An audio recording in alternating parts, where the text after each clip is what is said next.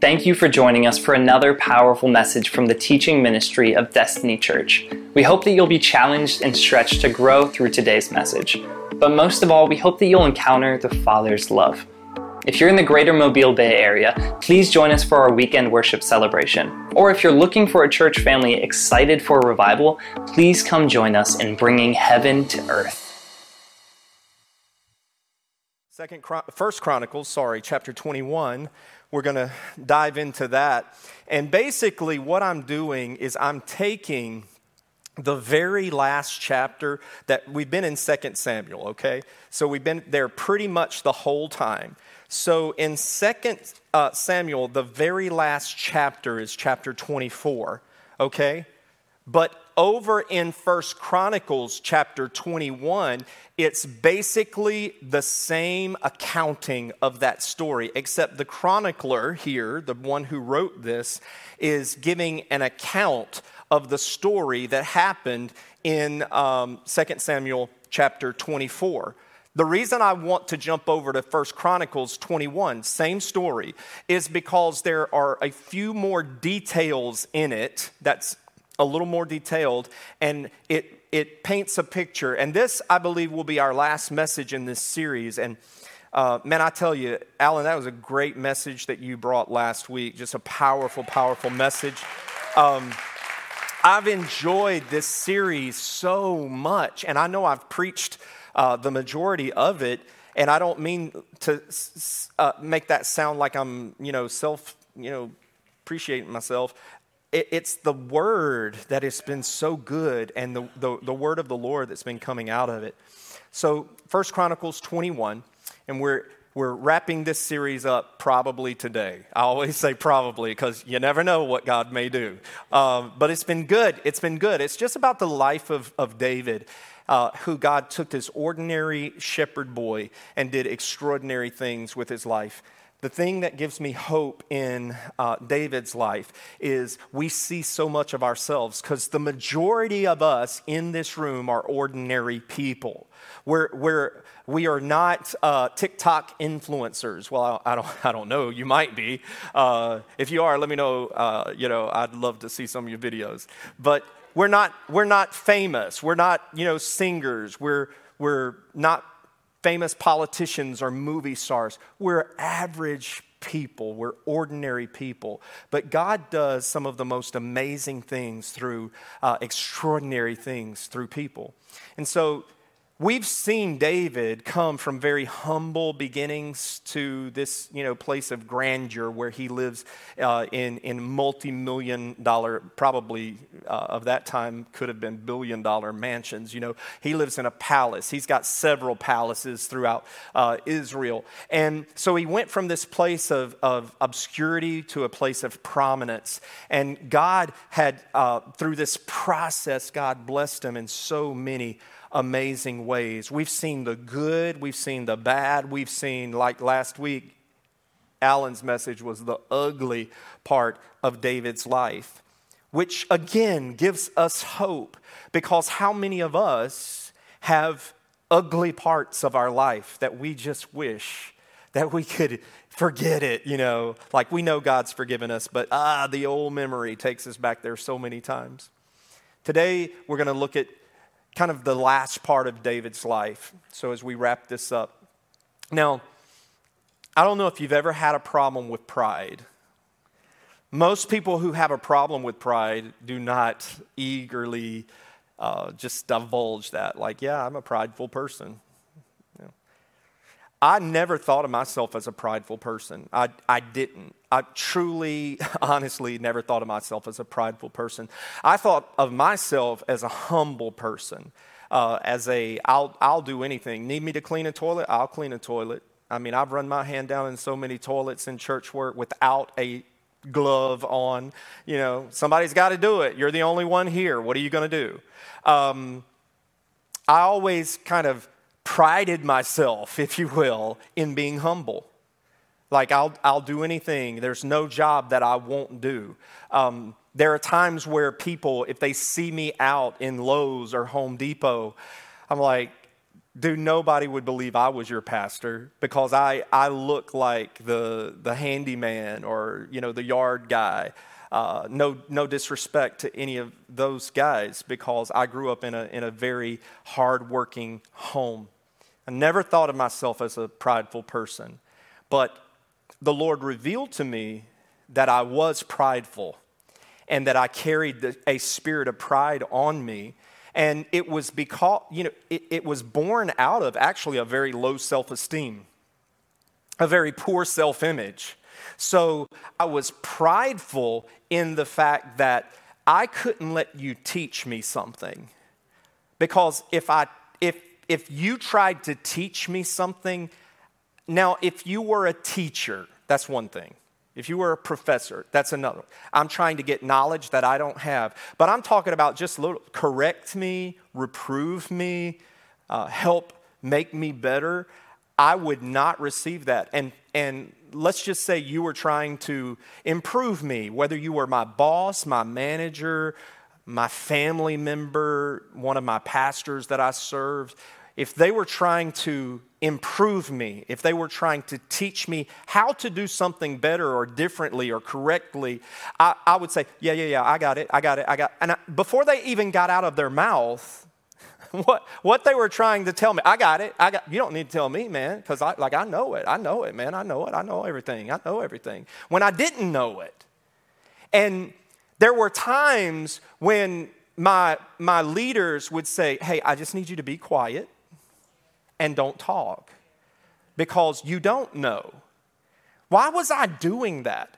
Because I was prideful. Why was I doing that? Because inside I felt like I was inadequate. And anytime that I had to admit that I was maybe deficient in an area, it made me feel bad about myself because I had been told my whole life that, from different people that, I had all of these things wrong with me. My voice was wrong. The way I walked was wrong. I looked wrong. All these different things throughout my whole life. So I had a very poor self-image. And so pride began to rise up inside of me and made me unteachable. Thank God he revealed that to me. Thank God I was able to correct that. But there are other times in my life where God corrected me when I was prideful. I remember when I was young, I was 15-ish, 16 years of age, like some of you guys in here. And man, I was just coming into church. I wasn't raised in church. I got saved when I was about 15 years old. My parents started coming to a church at the end of maybe my 15-year range. And all this worship stuff was new to me. I didn't grow up with all that. Some of these kids like John, he got it while he was in the womb. He bursted forth, with praise and worship around a mama like he's got. I didn't grow up like that. So when I come into the house of the Lord, and man, these people, and I was born, B-O-R-N-E, is that how you spell it? When I was born into the faith, I was born into a Pentecostal church. And now y'all know they lively. I mean, they're just exciting, I mean, they don't even make any apologies about it. They just going about doing their thing and worship and everything. And so it was new to me. It kind of scared me. It was new to me. It was weird to me. But there was something exciting about it. It's like the fire. Don't touch the fire. It's hot. Don't touch the fire. But I gotta touch it. It's kind of like that. The fire is unique in that in worship, the fire of God, but there's something mesmerizing about the fire of God. You can't explain it, but you just want to get closer to it, But pride kept me from it because the Spirit of God would be moving. And see, I was ignorant. I was ignorant of the Word. I didn't know the Word. I didn't know what the Word said about worship. A few weeks ago, we just went through David and how these different ways of worship. Remember how we talked about that? And we talked about how Worship is what we prepare for. Like if you haven't prepared during the week, it's going to be hard for you to connect in this service. See, because there's no appetizer in the service. There's no appetizer in here. The appetizer gets your body juices going. Like, come on, baby, bring the main entree out. Like in here, man, we're just diving in. We're diving in. But some folks, it's like, man, they need to be revved up like the old Model A, Model T, you know, they got to go through a cranking up process. But I'm telling you what, if you've prepared during the week, you can come in and say, man, Brian, I'll see you Tuesday at lunch or whatever. You walk through the doors. You were worthy of it all. Boom, I'm in. I'm in. Why? No, man, I got to wait till the third song. I got to wait till the third song, man, because I got to warm up. No, you don't. No, you don't. If you've prepared, if you live a lifestyle of worship, when you walk through the door, put your stuff down, get your hands in the air, get to singing. That's all you got to do. Well, I don't feel it. It doesn't matter what you feel. I'm sorry. It's about you. It's about me. It's not. So you don't have to feel anything. You know, there are different levels of love. There are different levels of worship. Sometimes I just tell my wife stuff and I'm like, I do it because it's rote. It's memory. It's muscle memory. Love you, babe. Do I mean that? Yes, I mean it. But do I mean it when it's like, I love you.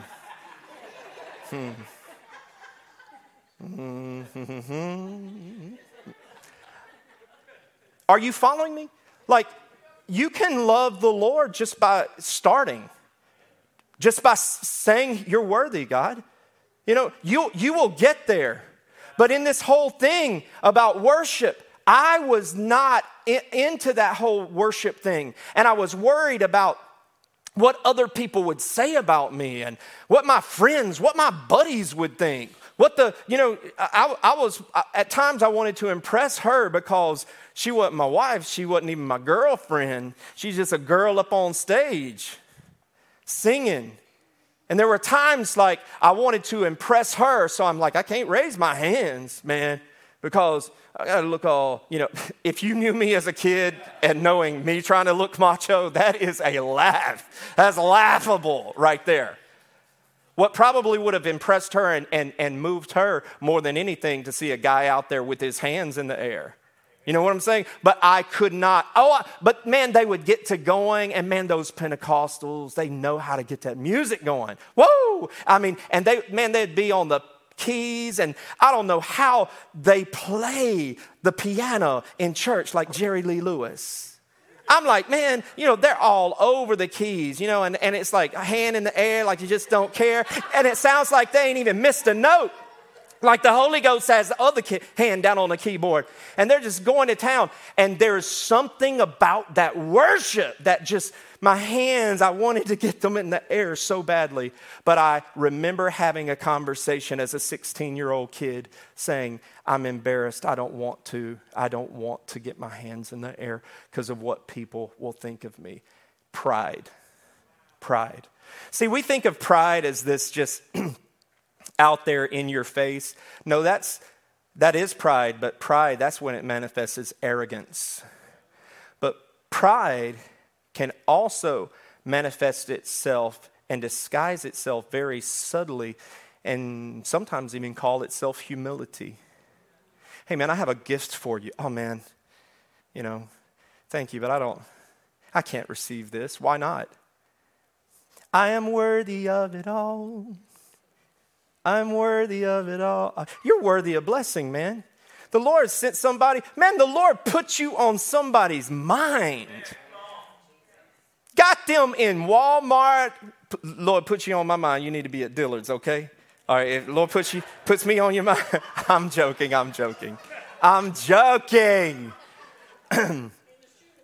But can I tell you, yes.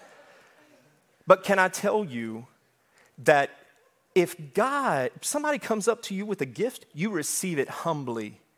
Don't let pride rob you of a blessing. And there will be people that will say, you ain't going to rob me of my blessing. You taking this. Pride will manifest itself. When you're down and you're in need, when you are hurting, pride will keep you from asking people for help. I mean, you need to help yourself. Your family needs to help you first.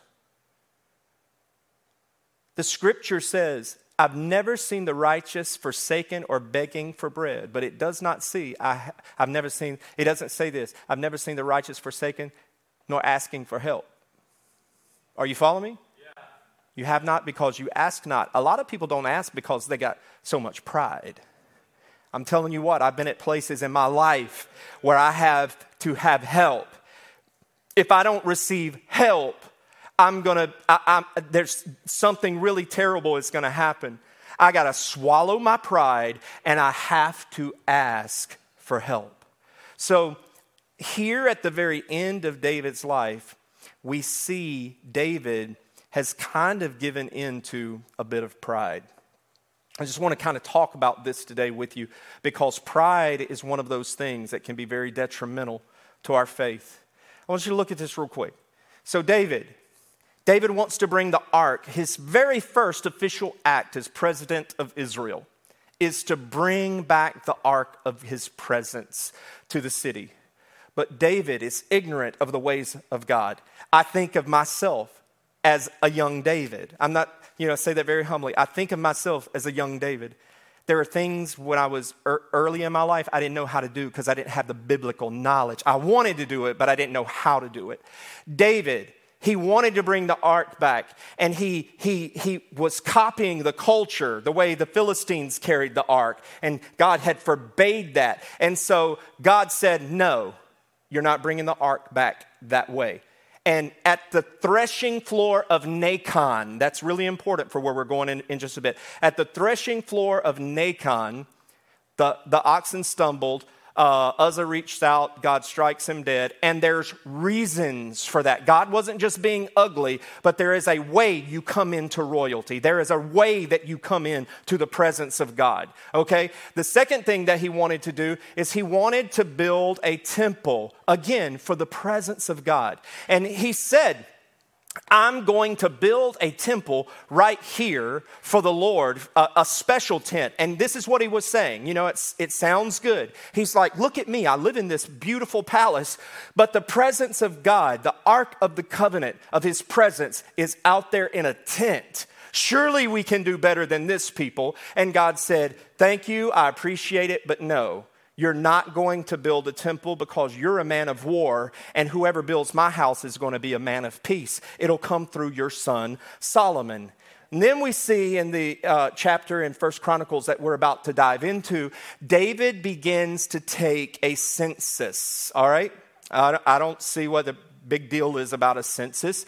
And the scripture says, study to show yourself approved unto God, rightly dividing the word. So I had to divide the word, get in and study this out. Because in chapter 24 of 2 Samuel, you wouldn't get this. Like I read that and I'm like, God, come on, man. This just seems unfair.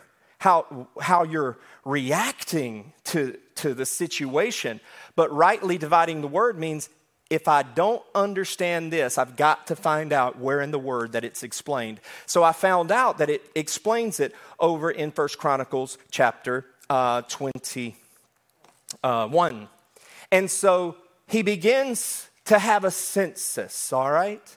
He's going out and he's getting Joab to take a census of all of Israel. And God says, no, you're not going to do that. Why? Why is this so important to God? And this is where we find it. When the Lord spoke to Moses and he said, whenever you take a census of the people of Israel, now he's saying this is a law. This is a law. This goes for every king, every leader. He says, then the Lord said to Moses, whenever you take a census of the people of Israel, each man who is counted must pay a ransom for himself to the Lord. In other words, an offering for himself to the Lord.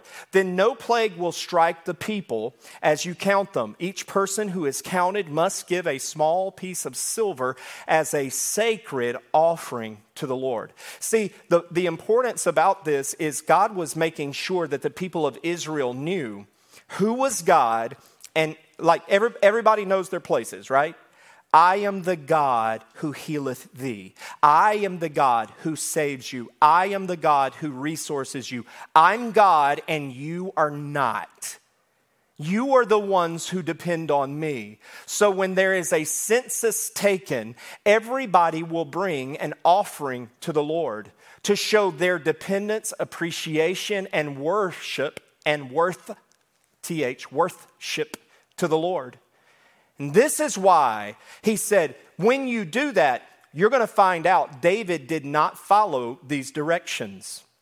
God probably wouldn't have had a problem with it if he had followed the directions. But what happened is, just like he didn't follow the directions on bringing the Ark of the Covenant back, now he's taking a census and he's not followed the directions on this either. And we'll dive into that in just a second. So what was happening here is, David, it seems like there's some pride that's rising up in him because he was taking a census for his benefit and not the Lord's. Psalm 138:6 says, though the Lord is great, he cares for the humble, but he keeps his distance from the proud.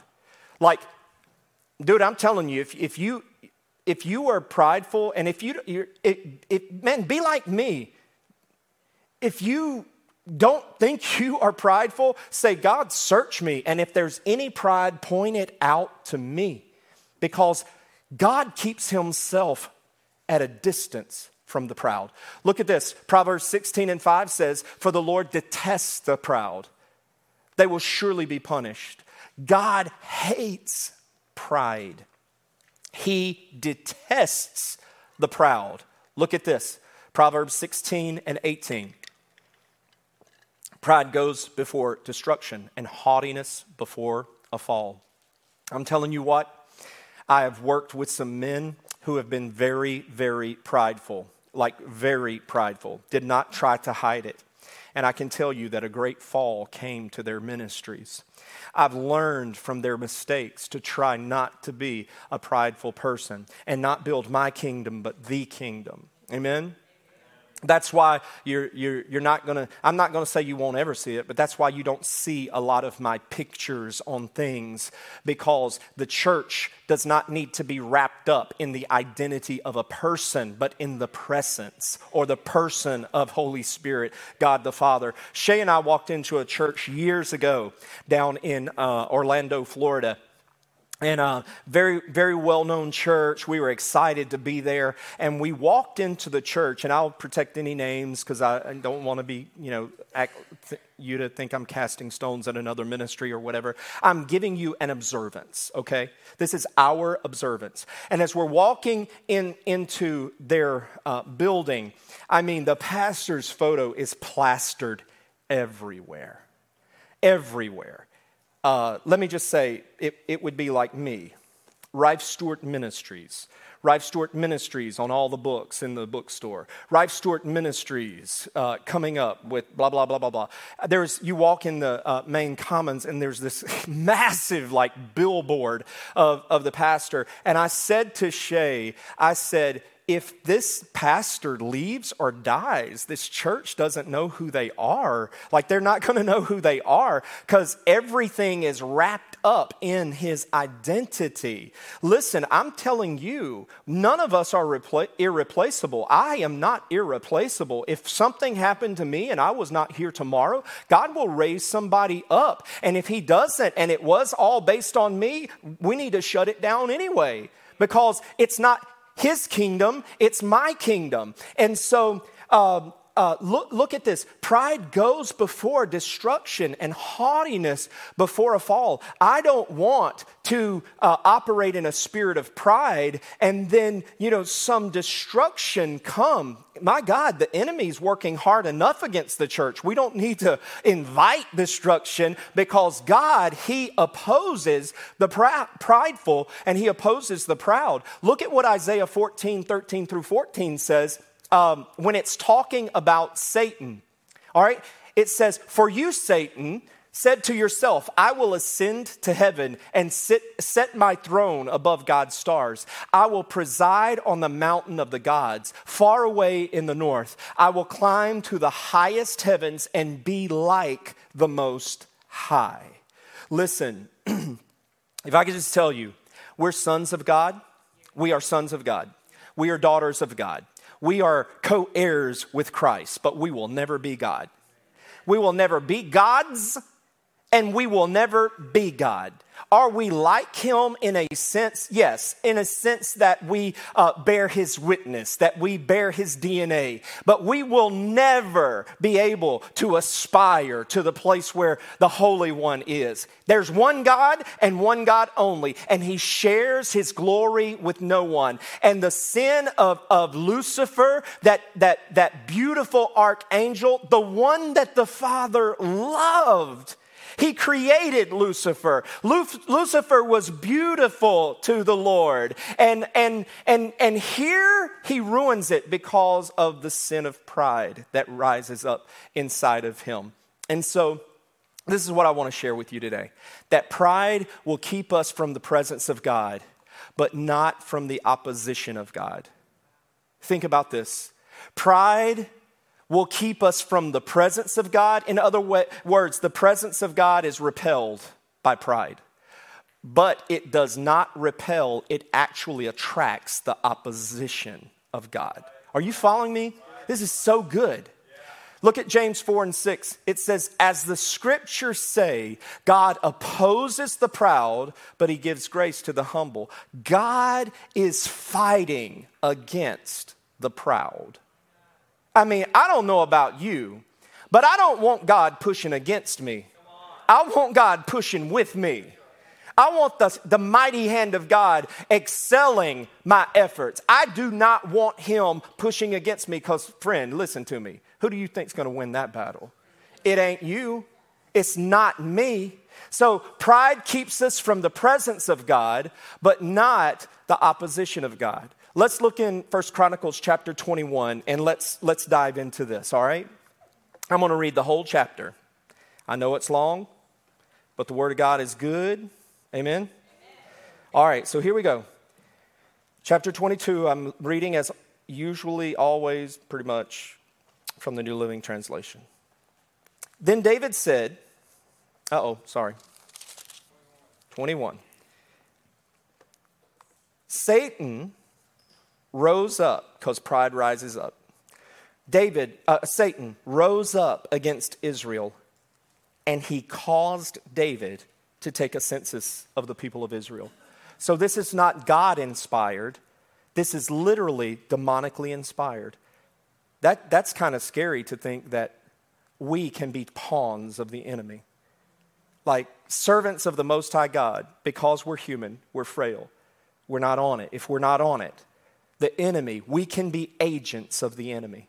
So he rose up and caused David to take a census of the people. So David said to Joab, who was one of his top guys, and the commanders of the army, take a census of all the people of Israel from Beersheba to the south, in the south to Dan in the north, and bring me a report so I may know how many there are. But Joab replied, look at this. So see, hang on. These guys are in the know about stuff that you and I aren't necessarily in the know about. We aren't Jews, they are. They know the laws. So we have to study it out. But look, they're in the know about some stuff, so let's get back to it. But Joab replied, may the Lord increase the number of his people 100 times over. But why, my lord, the king, do you want to do this? Are they not all your servants? Why must you cause Israel to sin? Do you see how there's some background knowledge that we're not necessarily privy to? I already gave it to you in Exodus just a few minutes ago. They know this. So God hasn't called for a census. David's calling for a census. And Joab is saying, why are you causing the people of Israel to sin? Because we're going to do what our commander tells us to do. But verse 4, but the king insisted that they take the census. So Joab traveled throughout all of Israel to count the people. Then he returned to Jerusalem and reported the number of people to David. There were about 1.1 million warriors in all of Israel who could handle a sword, and 470,000 in Judah. But Joab did not include the tribes of Levi and Benjamin in the census, and this is why. Because he was so distressed at what the king had made him do. Like, this is not a little deal. This is not a little deal. Like, dude, we're doing this, but you're going to cause us all. You're going to take us all down with you. And it says that he didn't even do a full census. Didn't even include the Benjamites. Didn't even include the Levites. All right? And so in verse 7, look at this. And God was very displeased with the census, and he punished Israel for it. Then David said to God, I have sinned greatly by taking this census. Please forgive my guilt for doing this foolish thing. Here's a beautiful thing about David. He was a man after God's own heart. He made some stupid mistakes. He made a mistake about the Ark of the Covenant. He made a mistake about the census. But nowhere do you ever see, I'm going to justify myself. I am the king. I should be able to do what I want. Never. And it's one of the beautiful parts about Alan's message from last week. What got God's attention wasn't his sin, but his ability to quickly repent. His ability to quickly recognize when he was wrong, and he didn't go through a whole litany of things. He just said, man, I'm wrong. It's my responsibility. Please punish me and don't punish the others. Now listen, he says, then the Lord, he says, please forgive me and my guilt for doing this foolish thing. Verse 9, then the Lord God spoke to Gad, the prophet, David's seer, and this was his message. Go to David and say, this is what the Lord says. I'll give you 3 choices. Choose from one of these punishments, and I will inflict it on you. So Gad came to David and said, these are the choices the Lord has given you. You may choose 3 years of famine. You can choose 3 months of destruction by the sword of your enemies. So 3 months of hunger, 3 years of hunger, or 3 months of battle from your enemies. And then the last one, where am I at here? Or 3 days of a severe plague as the angel of the Lord brings devastation throughout the land of Israel. Decide what answer I should give the Lord who sent me. Verse 13, he says, man, I'm in a desperate situation. He said to Gad, but let me fall into the hands of the Lord. For his mercy is very great. Do not let me fall into human hands. All right? He's sitting here going, dude, I'm between a rock and a hard place. Like, he didn't give me any good choices. But I'm going to take the one from the Lord. Because I'm telling you, oh, Jesus, listen, brothers and sisters, if there are people that you deserve their verdict on you, oh my God, they're going to take you to the woodshed. They are going to let you have it.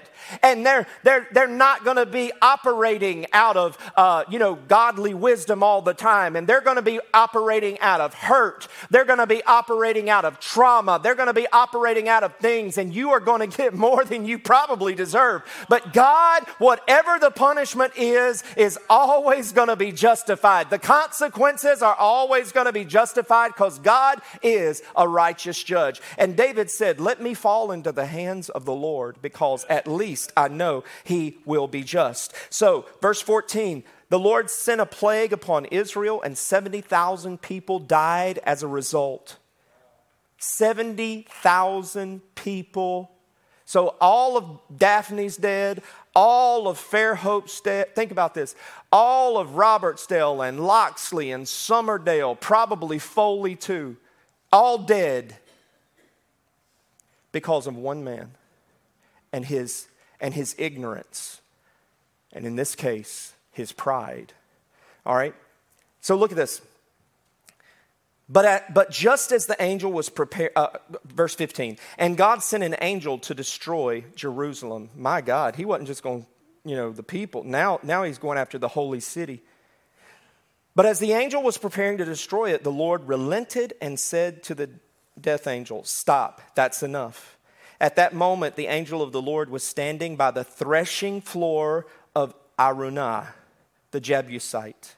So the threshing floor, we're going to get there in a second. David looked up and saw the angel of the Lord standing between heaven and earth with his sword drawn, reaching out over Jerusalem. Now, look, I know this is just a little side note. Like, I'm just telling you, like, where's David at? Like, how did he get to the threshing floor of Araunah? That's not a place where a king would be. It's a agricultural place. Like listen, I'm just telling you, if there's an archangel of the Lord and he has come to bring destruction, the region will see it.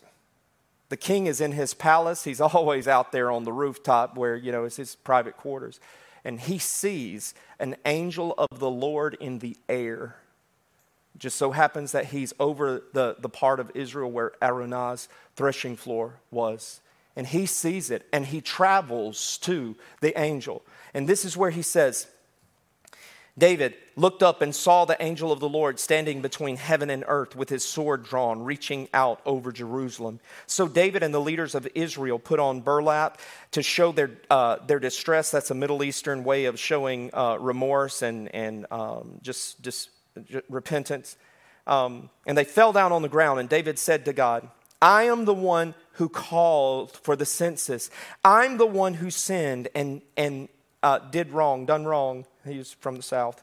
But these people are as innocent as sheep. What have they done?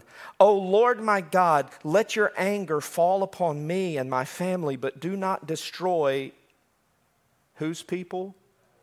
Your people. Now he's taken a census because they're my people. But now he realized these are not my people. Oh my God. If y'all were just a bunch of pastors, I'd just preach to pastors for a second. Because can I just tell you, y'all ain't my people. Y'all ain't my people. Y'all are the Lord's people. Y'all are not my sheep. I don't own the pasture. I serve in the pasture.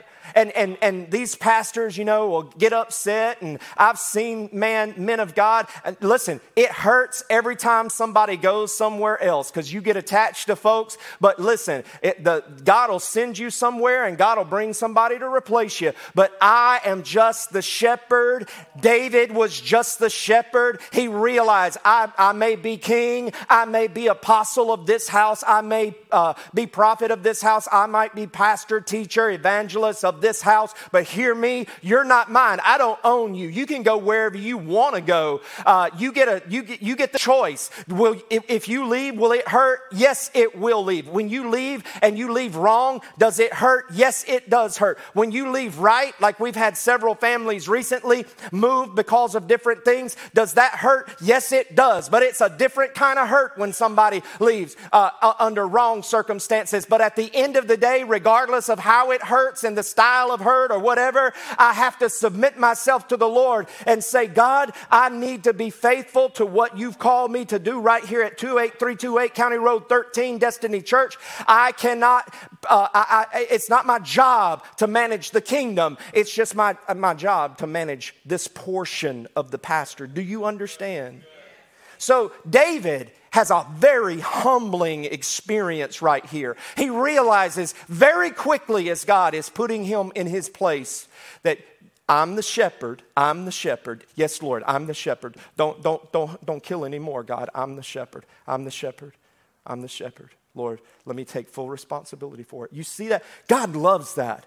God loves when we are not defiant in your face like Saul was. He loved the heart of David and the fact that he didn't have to be beaten repeatedly into submission. But David quickly recognized that's a mark of a good leader, I'm telling you. The mark of a good leader is when they see, not that they don't make mistakes, but when they see they've made a mistake. And I'm not talking about just leaders like me. I'm talking about fathers. I'm talking about husbands. I'm talking about wives. I'm talking about kids in families that we recognize when we've made a mistake and we try very quickly to take responsibility for it. So he said, let your anger fall against me and my family. Verse 18, then the angel of the Lord told Gad to instruct David to go up and build an altar to the Lord on the threshing floor of Araunah the Jebusite. So David went to do what the Lord had commanded him to do through Gad. Araunah, who was busy threshing wheat at the time, turned and saw the angel there. His 4 sons who were with him ran and hid. When Araunah saw David approaching, he left his threshing floor and he bowed before David with his face to the ground. And David said to Araunah, let me buy this threshing floor from you at its full price. Then I will build an altar to the Lord there, so he will stop the plague. Take it, my lord, the king, and use it as you wish, Araunah said to David. I will give you the oxen for the burnt offering and the threshing boards for wood to build a fire on the altar and the wheat for the grain offering. I'll give it all to you. But the king David replied to Araunah, no, I insist on buying it for the full price. I will not take what is yours and give it to the Lord. I will not present burnt offerings that have not cost me nothing. So David gave Araunah 600 pieces. That's roughly $307,000 in today's currency. He gave him 600 pieces of gold in payment for the threshing floor. David built an altar there to the Lord and sacrificed burnt offerings and peace offerings. That's important. And when David prayed, the Lord answered him by sending fire from heaven to burn up the offering on the altar. Then the Lord spoke to the angel who put the sword back into his sheath. How many of you know that's a good sign? Like, put that baby back. And then David saw the Lord had answered his prayer. He offered sacrifices there at Araunah's threshing floor. At that time, the tabernacle of the Lord and the altar of burnt offerings that Moses had made in the wilderness were located at the place of worship in Gibeon. But David was not able to go there to inquire of God, this is important, because he was terrified by the drawn sword of the angel of the Lord. Pride brought about the angel of the Lord of destruction. David was afraid to go to the holy place to worship. He was afraid of the angel of the Lord. So the tent of meeting, the tent of worship, the tent that housed the Ark of the Covenant was in Gibeon. He wanted to go there. He wanted to, but pride kept him from being able to get there because of and fear the angel of the Lord. And then I just want to read one verse in chapter 22. Then David said, this will be the location for the temple of the Lord God and the place of altar for Israel's burnt offerings. David said, this will be the location. What location? The threshing floor. He owned it now. He bought it for those 600 pieces of gold. Now I want you to look at this. All right, say this with me real quick because I want to get it in our spirits. Pride keeps us from the presence of God, but not the opposition of God. I want you to look at this. All right, the spiritual significance of the threshing floor. Now I haven't threshed this out. See what I did there? I haven't fleshed this out. But I think it's interesting that 2 significant events happened in David's life at threshing floors. When he brought the Ark of the Covenant, it was that whole scenario happened at the threshing floor of Nacon. Now he finds himself all these years, nearly 40 years later, at the threshing floor of Araunah. All right? What's the spiritual significance of threshing floors? Well, if you don't know what a threshing floor is, it's this round area where they would take all of the wheat harvest and they would place it in there, and then these oxen would go in and they would have these threshing boards that would be pulled behind the oxen, and they would just go in circles and circles, and it would separate the wheat from the good stuff from the bad stuff. It would separate the wheat from the chaff. Now, if you follow Jesus' teachings over in the New Testament, he said that's how it will be on the day of the Lord. There will be I will clean the threshing floor. And so they would toss it up in the air with their winnowing fork, which basically like a pitchfork. They would throw it up in the air, and the wind would blow away the light stuff. But the grains would fall back down to the ground and leave the good stuff. And from there is what they would make bread and flour and different kind of things. So this is what he's talking about. This is where all of this is happening. This is what David bought for nearly little over $300,000 worth of gold in today's currency.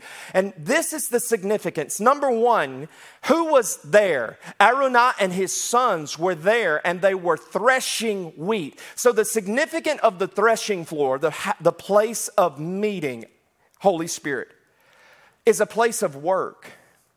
When we come to this place, we have to understand coming to the house of God is a place of service. There is a place of work. When I come here on Sundays, I come with the intention of serving. I come with the intention of working. In the American culture, if you've never been out of the United States and served on a missions trip, I beg you to go at some point, because you will see how blessed, and if I can just be so bold to say how spoiled we are in the American. Man, if I had time, I could preach you a sermon about how God handled me of some pride that I had on my very first missions trip. I think Rochelle was on that trip with me.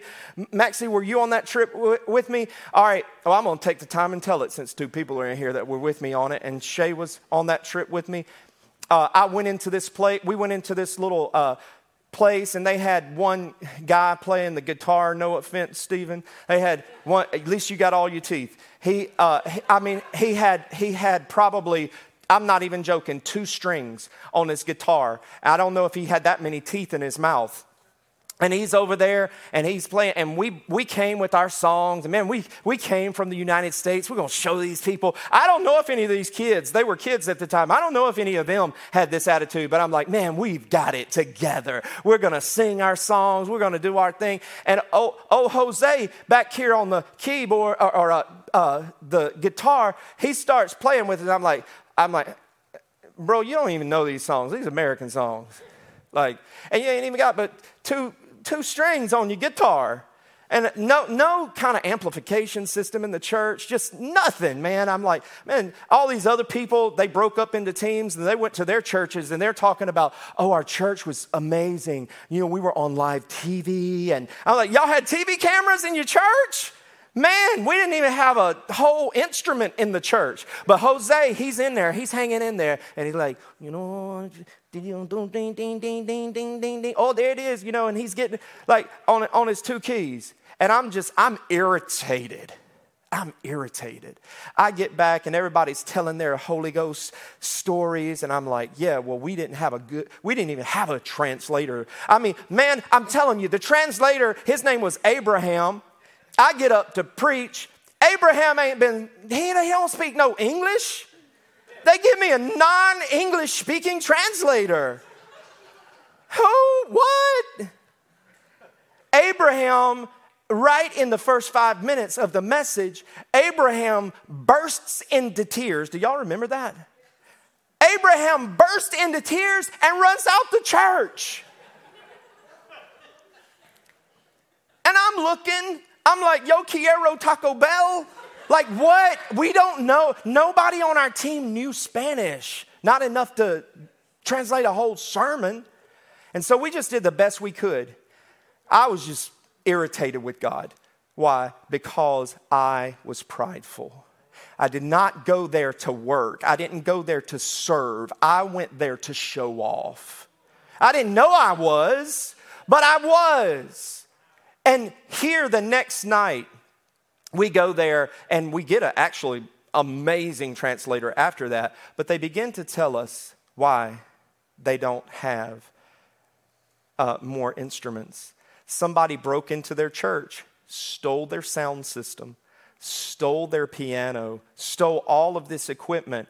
And who have they got? They got Jose over there.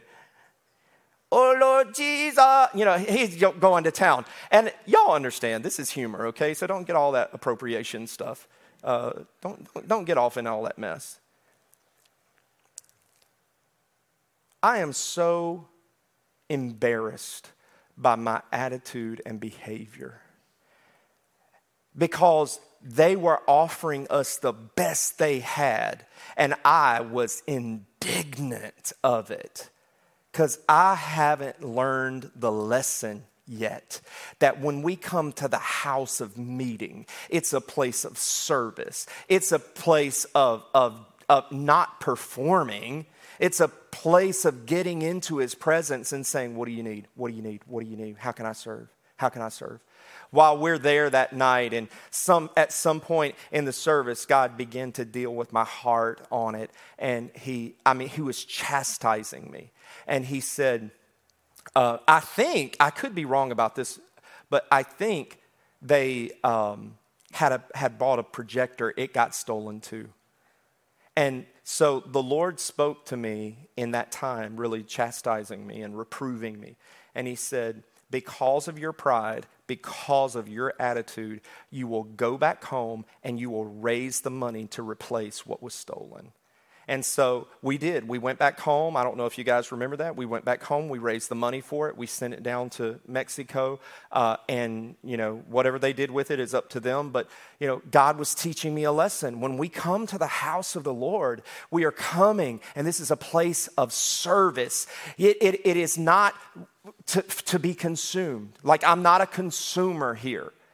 I truly, when we get that in our spirit, it doesn't matter how many musicians we have, how many singers. It doesn't matter that the pastor's on the praise and worship team because he has to be. It doesn't matter about all of that stuff. It matters just that we come to serve. How can I help today, God? How can I serve somewhere? I didn't come to eat. And many people don't understand when I say you do not come to the house of God to get fed. That might be a privilege that happens while you're here. But when we come here, our primary purpose is for us to lift his name up, to worship him, to give him homage and adoration. That's the first and foremost reason that we are here. And if you are in a good church, you'll see here in just a second, you are going to get fed, but that's not the reason you come. You go home and you break out the bread at your house or in your car or on your lunch break or someplace or get together with some buddies, but you feed yourself. You feed yourself. You don't want me coming to your house with some food saying, sit down at the table, baby. I'm fixing to feed you. That'd be weird, wouldn't it?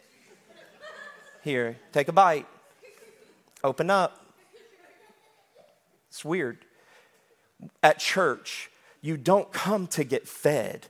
That's a beautiful byproduct of it. We come to serve. We come to worship. So the spiritual significance is a place of service. It's a place of separation, of separating the good and the bad, the wheat and the chaff. It's a place of separation. It's a place where when we come to this house, listen to me, my church family, when we come to this house, every single time you come to the house of God, and I'm not saying you, I'm saying we, every time we come to the house of God, we ought to leave with something blown away from our life. We ought to leave. There ought to be another level of dross that's in the refining that's wiped off of us. And we become more and more perfect in him. We become more and more purified in him. If you find yourself at a place, listen, you have to understand there are times when the conviction of the Holy Ghost will be on you and not condemnation, because Jesus didn't come to condemn us. He came to lift us up, but there is a convicting power of the Holy Spirit that will say to you that there are things in your life. As a matter of fact, the prophetic word was part of that earlier. Lay that stuff down. That's the chaff. That's the stuff you don't need to be carrying away. And God's trying to separate that. Every week when you walk through these doors, when you come into a place of worship, there ought to be a separation of something from you that is not of you.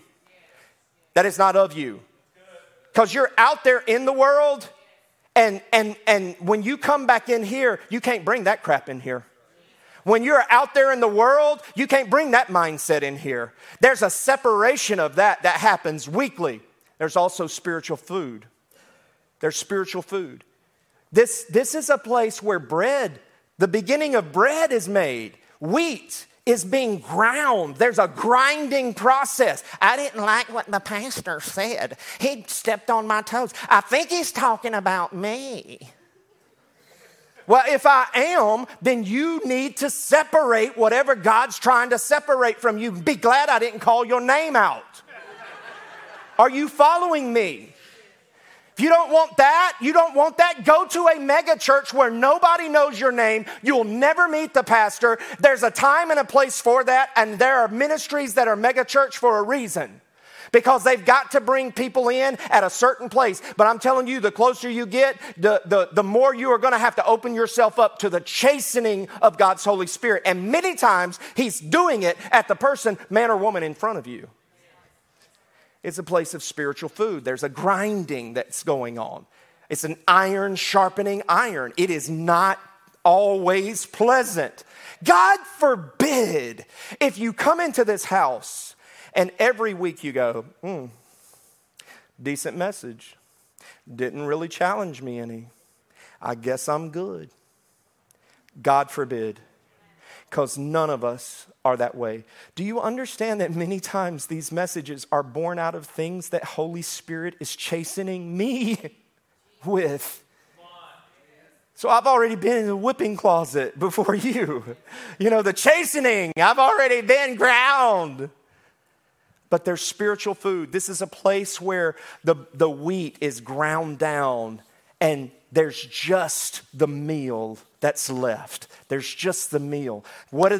They take that meal and or flour, they take that and they make bread out of that. It's Bethel, house of fresh bread. There's fresh bread. There's revelation that we should be getting in the house of God. Listen, I don't care if you can name the 12 tribes of Israel. I don't care if you know how many gifts of the Spirit or fruit of the Spirit there are. I don't care if you can tell me all of the 7 seals in the book of Revelation. I don't care about all of that knowledge. If there's not transformation and only information, God, when you come to the house of God, there needs to be transformation that is happening. The world and lives that come to this house, there ought to be a transformation happening in your life. Listen, my friend, if you are where you were 6 months ago and no transformation, can I just tell you, you're on your way to spiritual death. My God, I know that's hard. Pastor Rife, you ain't going to build a church. Good, because I'm not trying to. I'm trying to build people. I'm trying to build people up. I'm trying to call people to a place of greatness. And if you are where you were 6 months ago, you are where you were, a year or 2 year or 5 year. But listen, I'm telling you, my friends, that there are people in this church that I've known for 25 years, that I've known for 15 years, that I've known for 10 years, and there's no transformation. I'm telling you what, some of our friends, some of our family members are not going to make it into heaven, but they think they are. They're going to be standing before the Lord and say, now, Lord, I served on the security team. Now, Lord, I wiped tiny holes in the nursery. God, I did da-da-da-da-da-da. Can I just tell you, none of that matters. If you don't have the main thing, that He is Lord of your life and you're hungry for Him and you're going hard after Him. None of that other stuff matters. Spiritual food. When you receive spiritual food, you ought to be seeing a visible transformation in your life. Don't be spiritually dead and stand before the Lord one day and Him say, hey, I'm sorry. Come on in, Valerie. Come on in, Butch. Hey, you're going to have to go over here because I don't know who you are. And then she says, no, I was the leader of the prayer team, Destiny Church. I gave every Sunday. He's like, yeah, I'm sorry. You're going to have to over here. Depart from me. I don't know who you are. We got to be transformed, man. Got to be transformed. All right, spiritual food. There's sacrifice. David, what happened at the threshing floor? He immediately began making sacrifices. But if you remember, it said that he made 2 offerings, 2 sacrifices. And those sacrifices, one represents repentance. There's a sacrifice of atonement that he made. And that's for me, I'm repenting of my sin. But then this other is an offering of praise, of worship. And we've gotten into this place in today's church where, see, we got sacrifice mixed up. Can I just tell you for a moment, like, you do not get to pick and choose where you sacrifice and how you sacrifice. Because the sacrifice is not for you, and it's not predicated upon whatever your beliefs or preferences are. Because it's God who is the one the sacrifice is being given to. Well, I don't tithe because, well, I just don't. And I just don't give because I'm giving my time, Guess what, dude? I'm just saying, you close to being one of those, I don't know who you are. Depart from me. Well, I don't give because, they needed some drums. And I bought drums for the church. Good for you. I'm saying you because you paid for the majority of those drums.